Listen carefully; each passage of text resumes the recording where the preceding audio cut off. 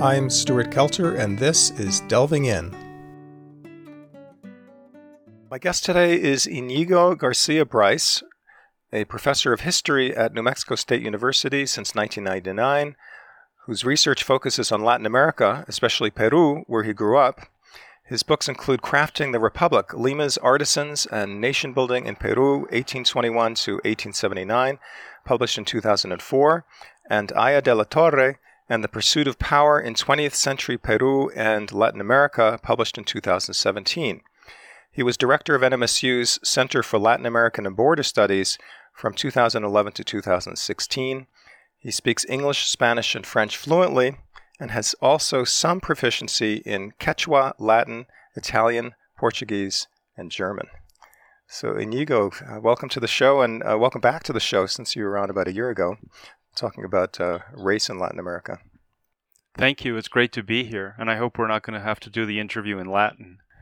Oh, okay. Well, maybe next time. It's really an impressive list. I know that you're very modest about it, that the last several you're saying it's only some proficiency, but still, it's very cool.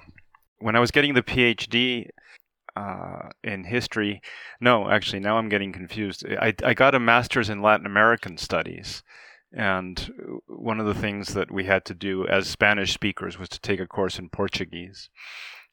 There was a course for Portuguese for Spanish speakers. I see. Well, of course, there's a lot in common between those languages, even though they sound different. Yeah, and it was tricky because even though in some ways it makes it easier, there are also things where it makes it more difficult because you make the assumption that something means one thing in Spanish and it will mean something completely different in Portuguese. Yeah, so I think knowing a lot of languages can be a lot of fun. It is a lot of fun. As well as a source of embarrassment, potentially. So later in the interview, we'll talk about your thoroughly researched biography of Victor Raúl Aya de la Torre, the leader of the Peruvian political movement APRA, which stands for the American Popular Revolutionary Alliance, which he led for over 50 years. But first, let's get a little background about your personal connection to Peru, and then an overview of some of the key elements of Latin American history as it pertains to U.S. involvement. So let's start, though, with your own background. You're not only multilingual, but you're multicultural, too. And I think that probably is helpful in getting a kind of outsider yet insider perspective on things. I guess so. My mom is from the U.S. She's American and Jewish, and my father from Peru and Catholic. So there were a lot of different cultures and religions going on at the same time. And I grew up pretty much comfortable in both, I would say, in that I grew up bilingual. I would speak English to my mother and Spanish to my father. And we also, although I grew up in Peru, were fortunate to be able to travel a fair amount to visit my mom's family here in the U.S., in Boston specifically. And when you're a child, you adapt easily to things. And so I think I got comfortable with sort of being both in the U.S. and in Peru. So was your whole childhood in Peru? Yes. Until when? 16, yeah. Until I left to go to college. Wow, you were young when you went to college. I was young for my class, and I was young. There's a disjuncture actually between the school year in Peru and here, because we end the school year in December and college starts here in September. And I actually started college, I guess, when I was 17. But I took 6 months and went to France, and that's where I was able to really learn French well. And you went to school at Harvard, right? Undergraduate Yes. school, so they're in Boston. Yes. And so you had relatives there already. Yes, that's right. That sounds really nice. Yeah, it felt familiar to me, just because I'd been running around there before as a child, watching people throw frisbees in the green quads. And then, of course, you have no accent in English, so it must have been fairly easy to fit in, I would think. Yes. Although I did once get a strange comment from a student evaluation saying that it was hard to understand Professor Garcia Bryce because of his thick accent. No kidding. I've always been puzzled by that. That's funny. And you grew up in Lima? Yes, Lima, which is the capital and one of these sort of Latin American mega cities that has a third of the population. So for you, Boston was a small city. Yes, it didn't feel small, but then as I realized later, it was much smaller than Lima. Well, thank you for that bit of background. Let's move on now and talk about the U.S. involvement in Latin America. You were just explaining to me earlier that the U.S. really didn't intervene much in Peru, and from what I've learned recently and not so recently, that the U.S. involvement in Latin America was heaviest in the regions closest to the U.S., meaning Central America and the Caribbean. But certainly there was some influence in further south as well. Oh yes, absolutely, and it also depended on the country. Probably the best known case is Chile, when a socialist, Salvador Allende, was elected in 1970, and the Nixon administration was very unhappy about this, and the CIA got involved in helping to promote a coup in 1973, which ended with Allende's death and also the beginnings of a right-wing military dictatorship, Augusto Pinochet. And if people are familiar with anything in Latin America, those might be some names that people are familiar with.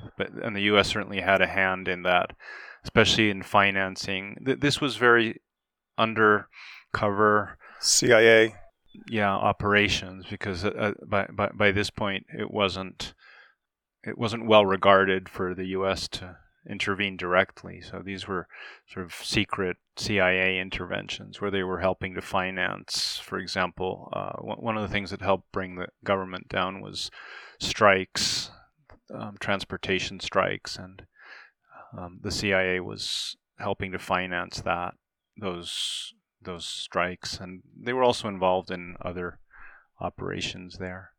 Yeah, I think that probably baby boomers such as myself remember some of those events, but people younger than that, it's sort of ancient history. That's true. And unfortunately, it seems that the American school system doesn't really teach much about what the United States actually does in Latin America.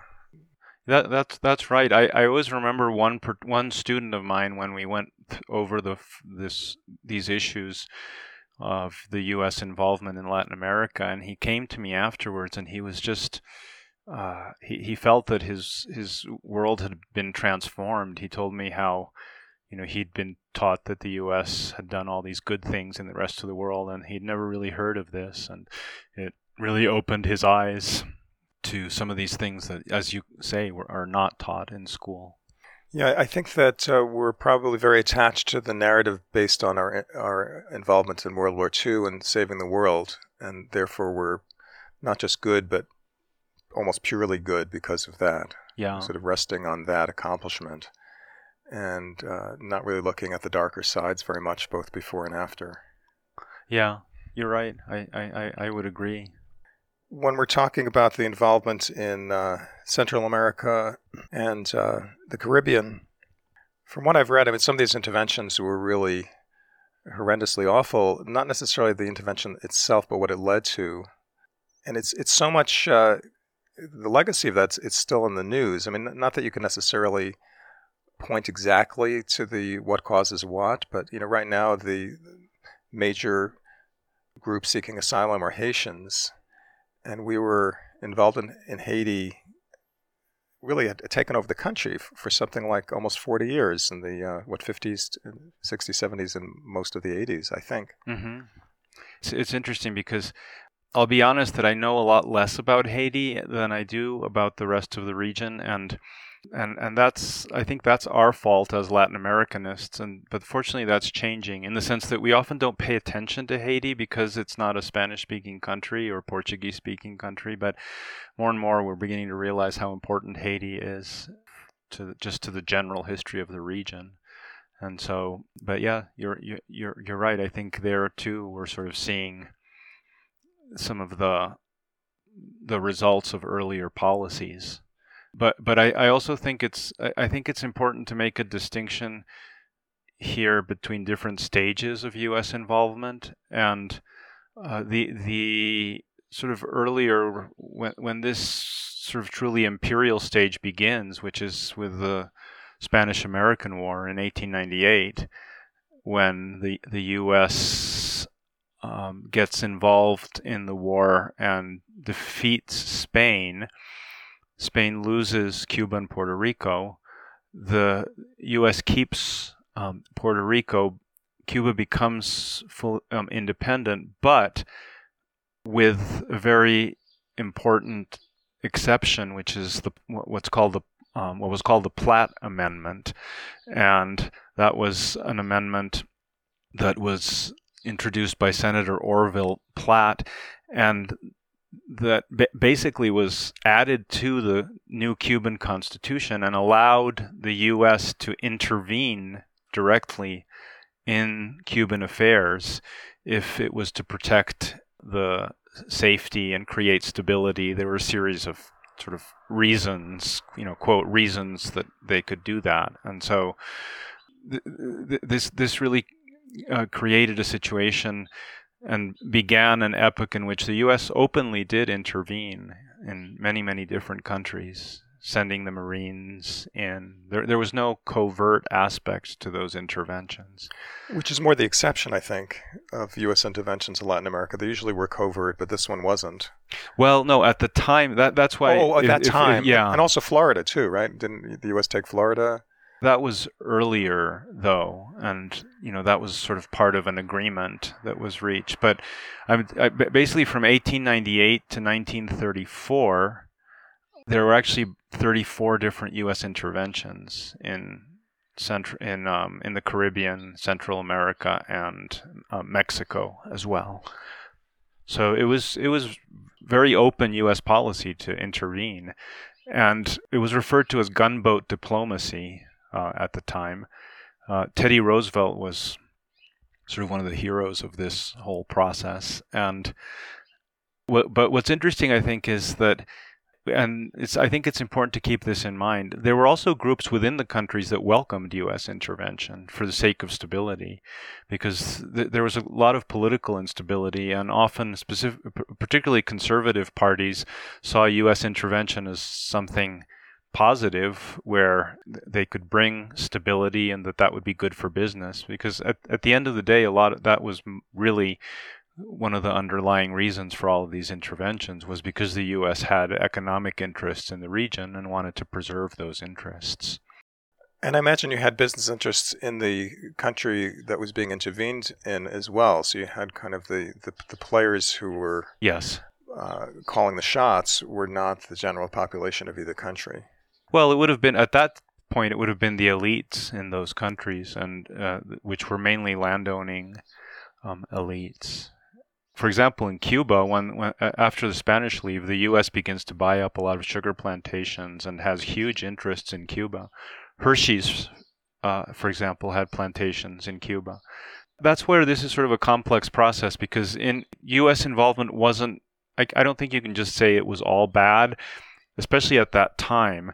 I think we need to distinguish that from the next stage, which is the Cold War stage, where there was the issue of communism, and that's where things get much more aggressive and violent, as you mentioned. So before we get into that, I just wanted to talk about the intervention before that, which is, of course, by Spain itself. And my understanding... Oh, you mean much earlier. Much earlier, I meant. Yeah. Sorry, that's what I meant. That the Spanish involvement in the Americas took a different style than the English. The English, it seems to me that it was kind of like establishing outposts and claiming territory, and the natives were either ignored or seen as a nuisance or pushed out of the way, and not a lot of mixing, not a lot of intermarrying with them. Whereas in Spain, the men came over as conquerors and married native wives, and it was mainly for the exploitation of resources, especially silver and other things like that. It was really almost like an enslavement situation of forcing indigenous people to, or I guess mestizos also, to work the mines. Well, it wasn't actually specifically enslavement, and that's one of the interesting things when you start looking at the Spanish colonization, because the Christianization aspect of it was also tremendously important to the Spanish monarch. And in fact, there were a lot of different power groups involved. And in some ways, interestingly enough, the Spanish monarchy acted a little bit as a check on the conquistadores, who probably left to their own devices would have just enslaved and exploited the native populations. However, a series of laws were created called the Laws of the Indies in 1542 that established all sorts of protections for the indigenous population and actually held people accountable. So, for example, Juan de Oñate, who was here in New Mexico and who did awful things to the Acoma people, was actually put on trial in Spain for having done that. And, it doesn't reduce the sort of horror of what he did, but I think it's interesting to know sort of the whole story as well. That there were some limits, moral limits. It wasn't 100% pure exploitation by all the powers that be. And I think that's one of the differences with the U.S., that the political framework was different because the Spanish king considered the indigenous people of the Americas subjects, and therefore human. Yeah, in fact, there was a whole debate about whether they were human or not. And the side that said they were human won out, which also seems incredible. But the relationship to the Native American populations here is very different in that they were at the margin. They were sort of outside of the settlements, where here they were integrated into society. And this doesn't mean that there wasn't a great deal of exploitation, but I think it's just a very different framework and a very different frame of mind. And in fact, often you see indigenous and mestizo peoples very quickly learning how to use those laws on their behalf. And you see lawsuits over land, indigenous communities suing to protect their lands and so forth. So it's actually a much more complex picture than one might think originally. Another thing to keep in mind is that indigenous societies were also hierarchical, and so it wasn't just sort of one group of indigenous people. I mean, in addition to the fact that we're talking about people with very different languages and very different cultures that all get kind of put under the umbrella of indigenous, but there were also class hierarchies.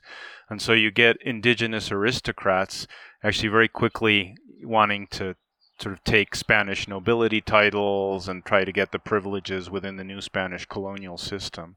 So, I think that's one of the problems of, I guess, perhaps the way that if I can make a generalization, the U.S. sees Latin America, that it's seen in very sort of binary terms and very simplistic terms, whereas the reality, as usual, is very much more complex. Mm-hmm. If I just was thinking about indigenous relations with indigenous in Latin America versus the United States, and I imagine this is probably true of other countries as well, but I know in Mexico most people are descended from mestizos. In other words, they have roots both in the conqueror and the conquered, which I think most, even daughters of the Revolution Americans wouldn't say that. They trace their lineages back. Even though I'm sure that there's also, there's a lot more mestizaje or mixture here in the U.S. than we acknowledge. And I think it's partly because we don't really think about that category very much. We have sort of divided things up. You're either one thing or another. Right, and a kind of obsession with racial purity, unfortunately. Yeah, exactly. But the mestizaje, what's interesting in Latin America, I think one thing also to keep in mind is just the nature of these indigenous populations. The populations were much smaller here, the ones that the British found. Whereas, you're talking about empires with millions and millions of people in Mexico and Peru. And so the indigenous people always by far outnumbered the Europeans. And that, I think that demographic sort of reality is something that one also has to keep in mind when thinking about the interaction between these different groups. But the Spanish crown, in fact, didn't like mestizaje. They, in fact, wanted to keep things separate, Spaniards, Indians, but very quickly they had to, it took them a while, actually, to come to terms with the reality of mestizaje, but that did very quickly become the reality. Mestizaje meaning the mixture of different groups. Right, and my understanding is that in Central America, or maybe all of Latin America, the only country with a large majority indigenous is Guatemala, and that's also the country that's had the most, or one of the most, unrest and violence, particularly toward indigenous people. Yeah, just yesterday you pointed me in the direction of a podcast from This American Life. It was the May 25th, 2012 episode about the Dos R's massacre. Dos R's massacres. I looked up what R's means, eras, which I'm not sure what the symbolism is in there, but I guess there's a before and after, the era before the massacre and the era after. It was really very difficult to listen to. There were, warnings at the beginning of the podcast. If you have any young children, you're not going to want to listen to this, and even without young children, you may not want to listen to this. But just a really heartbreaking tragedy, and then hearing that this massacre of this village by the government, supported by the United States, or at least the government was, not necessarily the action, happened in 600 villages. Yeah. And just really, really, so why didn't I know about this? I knew a little bit about it, but, it's like it really kind of brings it home when you hear about one particular case like that. Yeah, and I think that's where you start to realize, and it forces you to sort of think of what the consequences are of our actions in other parts of the world, because this falls under a whole new category of intervention in Latin America that begins with the Cold War and begins in 1947. And the first of these interventions was actually in Guatemala in 1954. And it was actually quite an open intervention. There was not as much a covert part of it, in that people knew quite well that the U.S. was involved in this.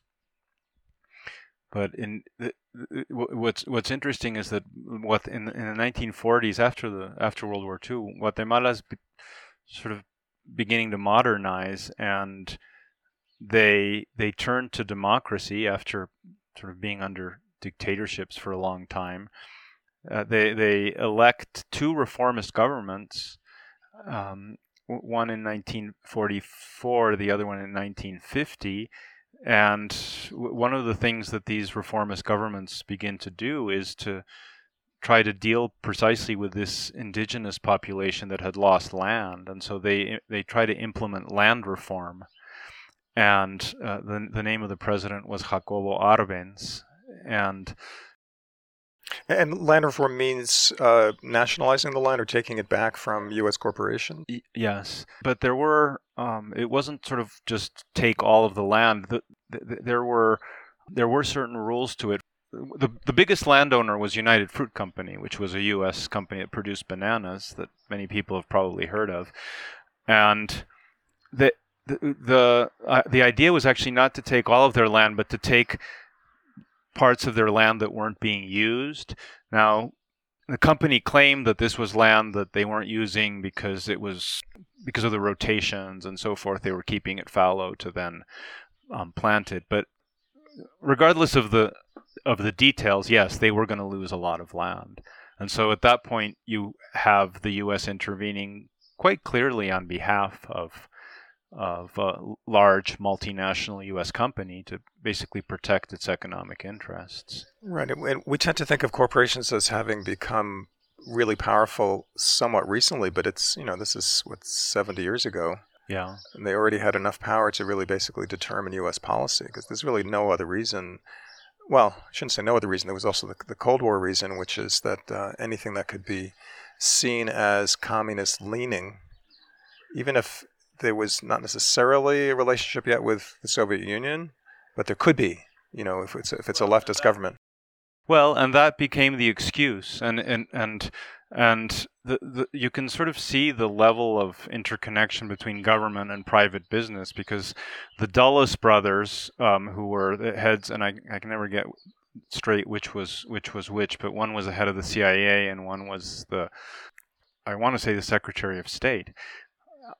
in any case, they had very high positions in the government, and they were also tied to the United Fruit Company. So there were people high up in the government that were on the board of the United Fruit Company. And but what's interesting in this case is that, as you mentioned, is that now you have the sort of communist scare, right? And if you remember the 50s and the McCarthy era here, I mean, this was something that was going on here in the U.S.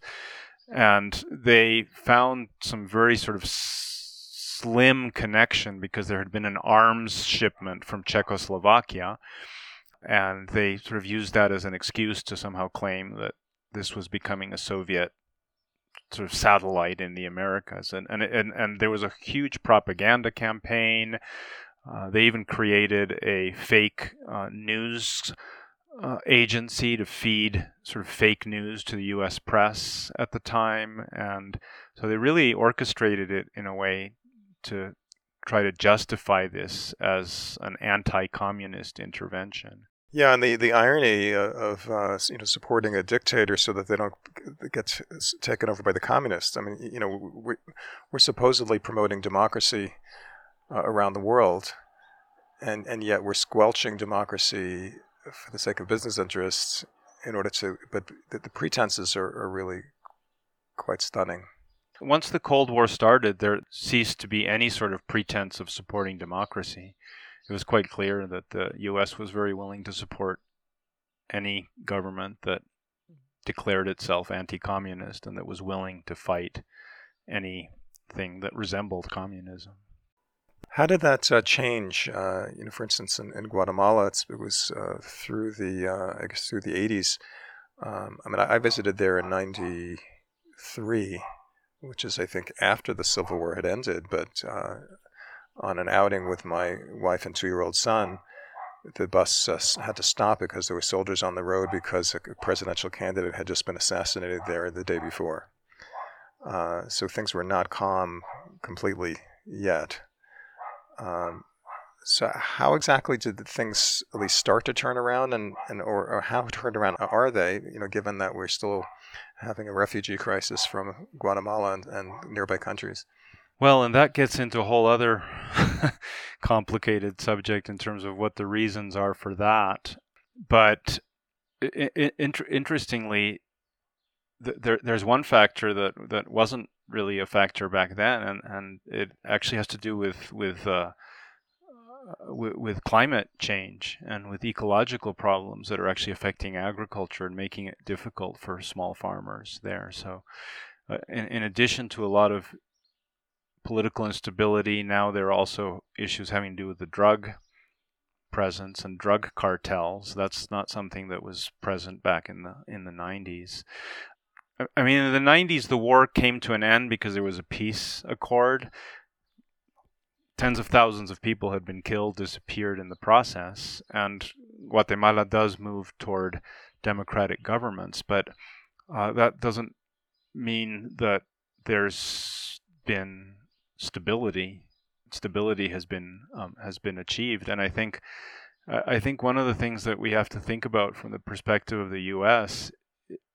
I think this is a difficult thing to think about because it involves taking a very, very long view, but in the case of Guatemala, we did interrupt a process of reform in 1954, and I think that there was a very long set of consequences to that interruption because we sort of helped to steer Guatemala in a much more violent direction in the sense that land reform was reversed, the needs of indigenous people were not met by the military governments. Guerrilla groups arose, armed groups that challenged the government as a result of this.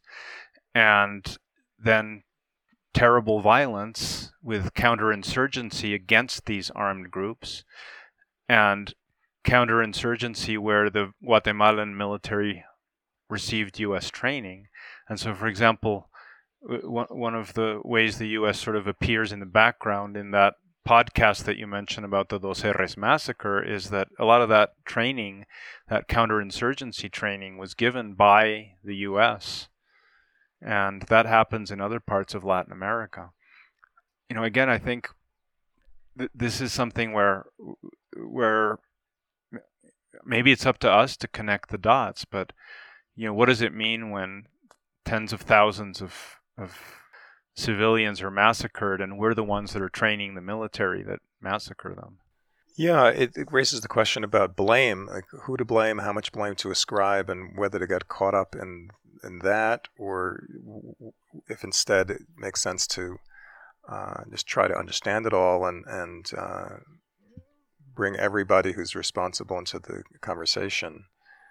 It reminds me a little bit about the situation of South Africa, where there was a Truth and Reconciliation Commission, the idea being that in order to move forward and not go down a spiral of violence, that there needs to be some kind of recognition of the past rather than just saying, let's just forgive and forget, which I don't know if there's been anything similar in any of the Latin American countries. Oh yes, there has.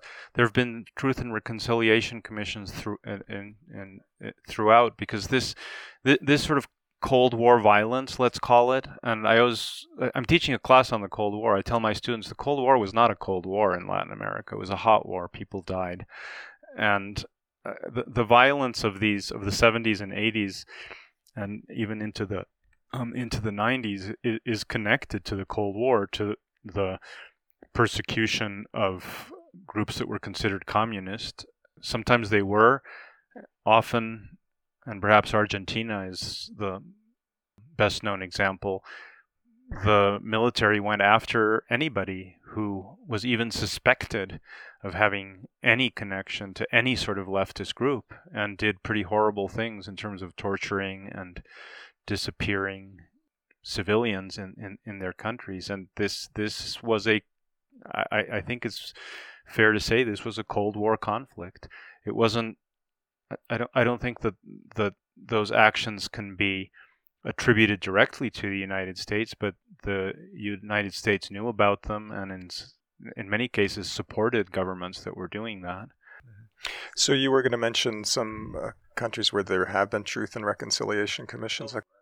Well, for example, Peru is a country that's had a Truth and Reconciliation Commission. In fact, the Peruvian one was very innovative.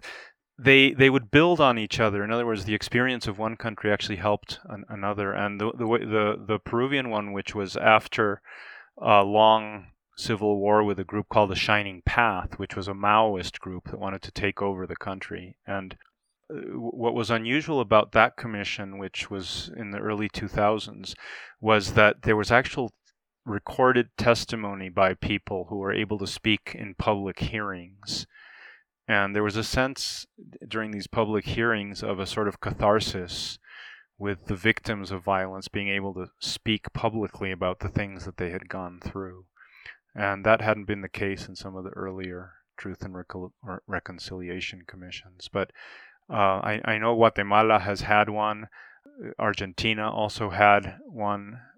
In fact, it's published. It's called Never Again, Nunca Más. And it has a record of all the things that happened under the military. Chile, I believe, has had one as well. So they were pretty widespread after the end of this cycle of violence. Mm-hmm. Well, since you mentioned your home country of Peru, let's segue now to talking about your recent book about Aya de la Torre. It's really a remarkable life. In the introductory pages, you mentioned that he was perhaps the most important revolutionary figure after Fidel Castro and Che Guevara later on. Yeah, but that he never assumed power himself, which is maybe the reason, and also because he lived a long life and didn't become a martyr, then maybe he's not quite as famous. I think it helps. I think if you die young, like Kennedy and like Marilyn Monroe, I think it helps. Right, but his life encompassed most of the 20th century, and he was the leader of the APRA movement with over 50 years. I mean, it's really a remarkable life, and it really, even though he never took power, his involvement's really. I think if you understand his life, you understand probably a lot about Peruvian history and Latin American history in general. I would say so. And what's interesting is that, of course, no, I don't think most people haven't heard of him here in the U.S. But interestingly, in the 50s, they would have, because the U.S. sort of latched onto him at the time as somebody who was fighting against dictatorship in Latin America. And at the time, he did have an interesting life. In fact, he was persecuted, and the reason he was well known in the early 50s is because he had taken refuge in the Colombian embassy in Peru because he was seeking political asylum, but the process was blocked, and so he ended up living there for 4 or 5 years, somewhat like Julian Assange. I mean, right. We've had some cases like that today that become famous. So he sort of became famous at that, more internationally famous at the time because he was living in the Colombian embassy, and the government had tanks outside, and it was sort of a whole saga. And in fact, Life magazine, published a whole article of his that detailed the whole experience.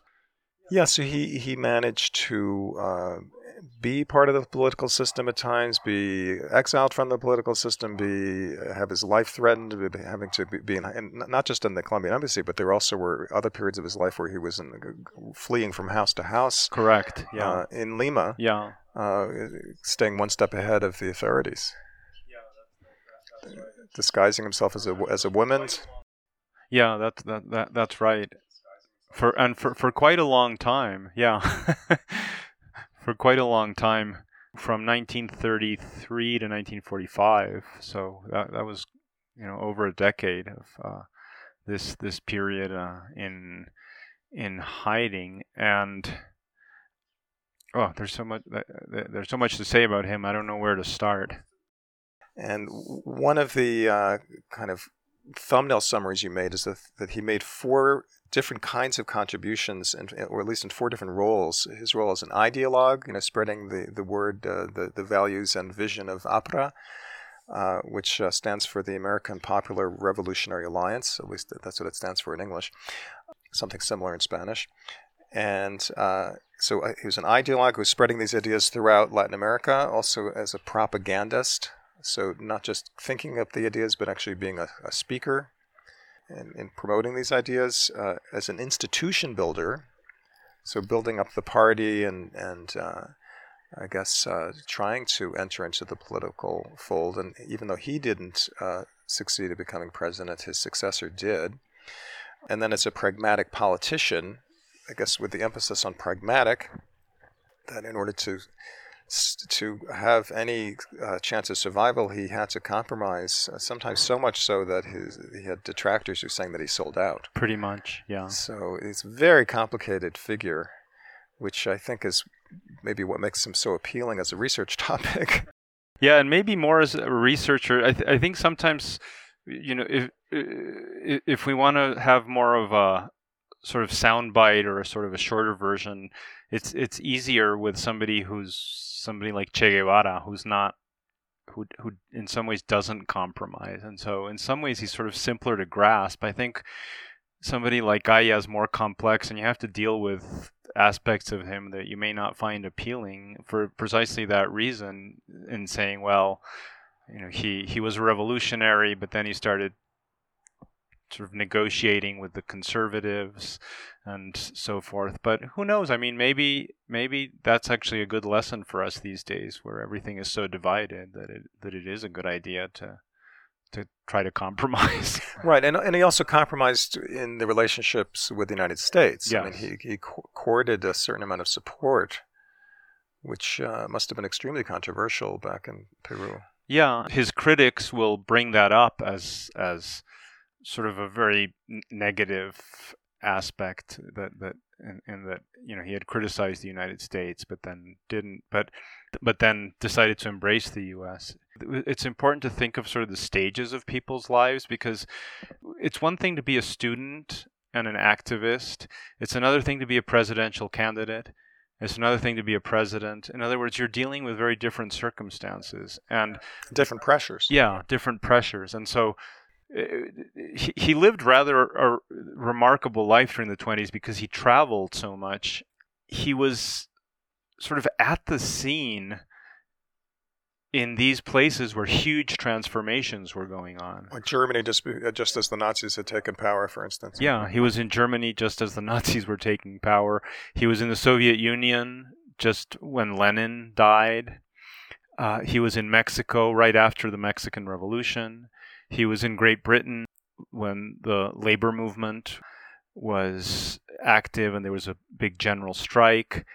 So he really sort of lived these transitional moments, and one of the reasons that he's interesting and as an ideologue is because he sort of took aspects of all of these and cobbled them together, saying Latin America doesn't have to follow a European model. We have to sort of create our own model of development and revolution. And so that's one of the things that makes him unique. The second aspect of it is that he was a very good propagandist, and so he was able to sort of summarize his ideas and to get them out there. I think he would have loved the internet because he probably would have been great on Twitter. I mean, he really had a passion and an ability for doing that, and getting your ideas out is very, very important. Yeah, I guess that's an unusual person who's both an intellectual and a popularizer of ideas. I mean, he was able to talk to common people, it sounds like. Yeah. And probably the second one is more important. A lot of people would say that his intellectual ideas are actually not that great, that they don't really stand on their own and scrutiny, but put together with this ability at propaganda, they are very powerful, because he was able to get these ideas out, and they influenced a lot of different political movements in Latin America. And I understand he was very much a people person, very charming, and of course that goes very well with being a propagandist. And I've talked to people who knew him, and they said that he was just an incredible conversationalist, that you could sit and talk to him for hours and he would sort of just enrapture you with his ideas. Right, and just to give a sense of the time frame, he was born in 1895 and he died in 1979, so he really was... Yeah, he covers a good chunk of the 20th century. Right, and he was involved in more than half of that life was involved in politics. So it is a fascinating life, and he starts out sort of as a Marxist revolutionary, because there was a lot of Marxism in his view, in the way that he saw the world in terms of class conflict, and tries to create a sort of pan-Latin American political movement, arguing that Latin America needed to be united in order to confront the power of the United States, and then eventually sort of becomes much more of a fighter for democracy against dictatorship. Never is able to get to the presidency, and there were explicit laws in Peru in the 1930s and 40s preventing APRA from running a presidential candidate. In other words, they were laws written to prevent him from coming to power. Really singled out. Yeah. He was that much of a threat. Yeah. And then eventually he ends his life during an interesting transition in Peru from military government to civilian rule as the head of a constituent assembly that wrote a new constitution for the country. And by that point, he was sort of regarded as a kind of elder statesman in Peru. And then eventually it's his protege, Alan Garcia, who comes to power in 1985. And then by that time, he had passed away. So we'll talk about Alan Garcia in just a minute, but I guess one of the speculations about why he was not able to become president was because of his purported sexual orientation as gay. Yeah, and he was allegedly gay, and this is always something that's hard to deal with as a historian in terms of, well, how do you find actual proof of something as intimate as this? But it seems clear from his life, from the fact that he never married, which would have been unusual at that time for a politician, as well as a lot of other evidence, and this was actually used against him when he did eventually campaign for president in the 1960s, and so these became open accusations. Yeah, they did become open accusations, and so it's an important issue, but I think it's also it also can be an inspiring issue in that, certainly it was not something that he could identify with openly at the time, given the times and given the prejudices that were so that continue today, but were much more overt then at the time. But I think thinking about the fact that he was gay and that he got so far as a politician, I think can be inspiring in terms of right, although closeted, of course. Yeah. If assuming he was. Yeah. Just wanted to clarify something about his relationship with courting in the United States support. Was he actually courting the support by the U.S. government, or is it more that there were supporters, high-ranking supporters, whether in the government or not in the government, who were sympathetic? Because there's a difference. Yeah, it was both. He had friends among intellectuals and journalists here.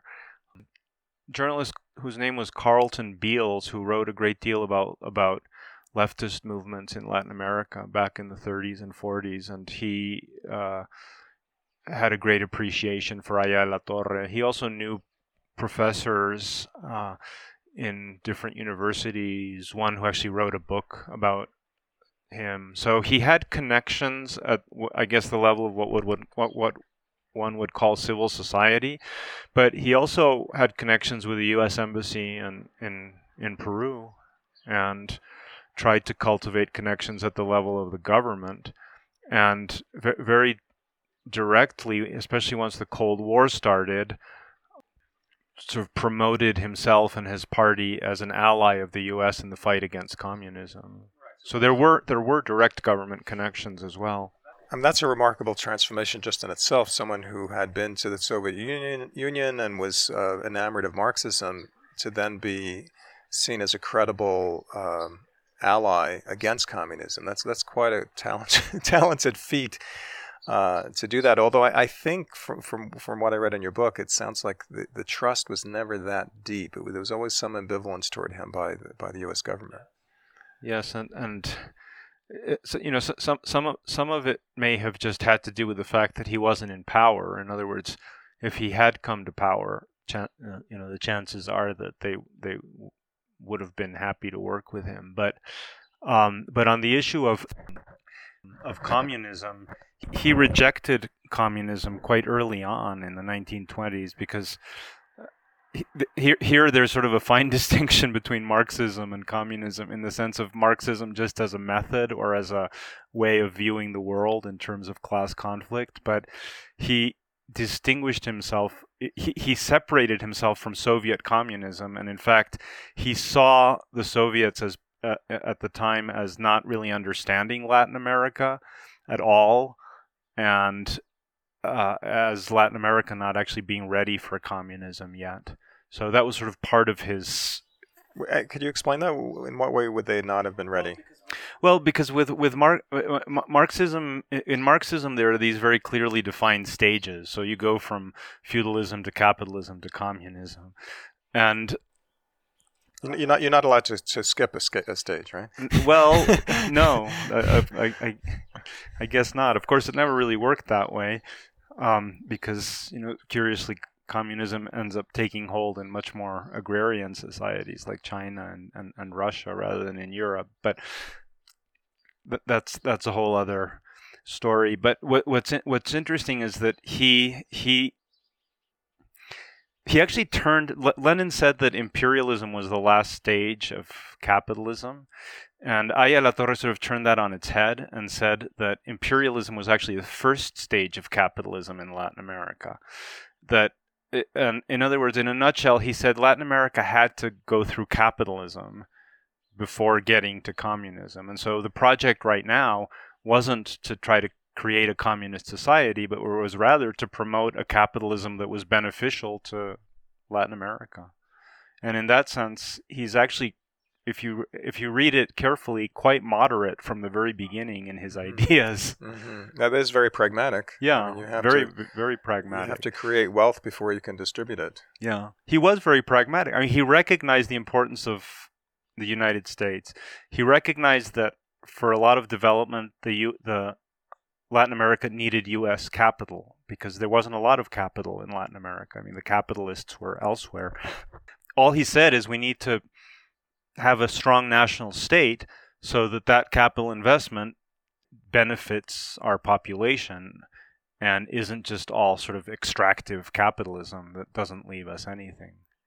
So that was his argument, and I think it's an interesting argument even today because there's a lot of that still going on in Latin America. And in fact, this conversation is being had in Peru right now because right now there's a leftist government in place, and they're talking about nationalizing certain resources like gas and so forth. And so, this debate as to whether the resources of a country are benefiting the people of that country or are they just being extracted to some degree continues. Yeah, and you see that in Western Europe as well, where my understanding is that Norway nationalized their fossil fuel industry and they were able to redistribute their income to the population at large, whereas the Netherlands did the opposite and enriched a small number of people instead.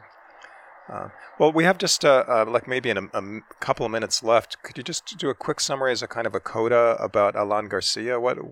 How did he do as the first and only president of the APRA movement, and in each of his terms? He had two non-successive terms as president. Well, the first one, well, let me say first, in some ways, he sort of exhibited the pragmatism of his mentor, in that his first government was much more on the left, and in fact, at one point, he tries to nationalize the banking system in Peru.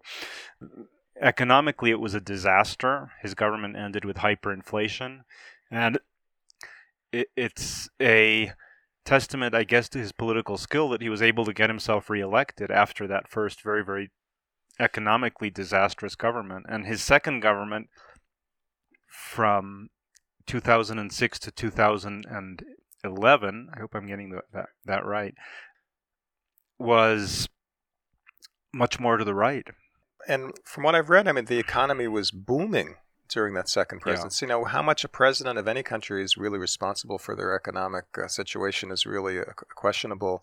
But he presided over, I think there was a faster expansion of the economy than in China at that time. That's correct, yeah. But then his life ended with a corruption scandal after he was out of power, I think, right?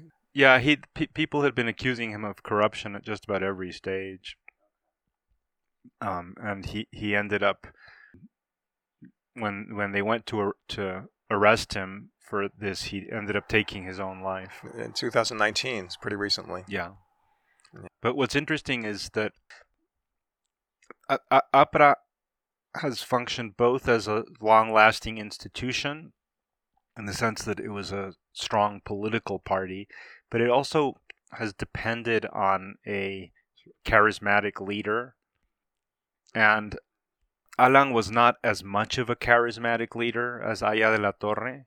However, he did capture the imagination of people, and an interesting indication of that is that today there are a lot of people in Peru who think that he is not dead, that he somehow that he was too skillful for that, and that he must have somehow staged his killing.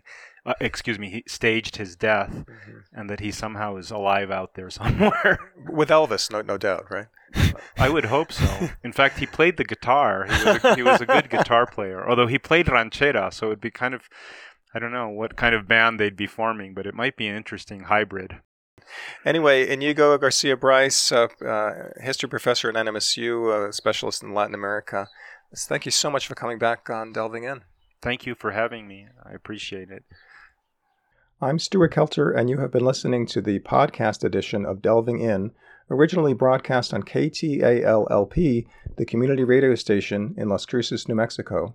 Please visit our website, lccommunityradio.org, and see what KTAL has to offer. We appreciate listener donations to help us stay on the air and to continue to grow in cyberspace.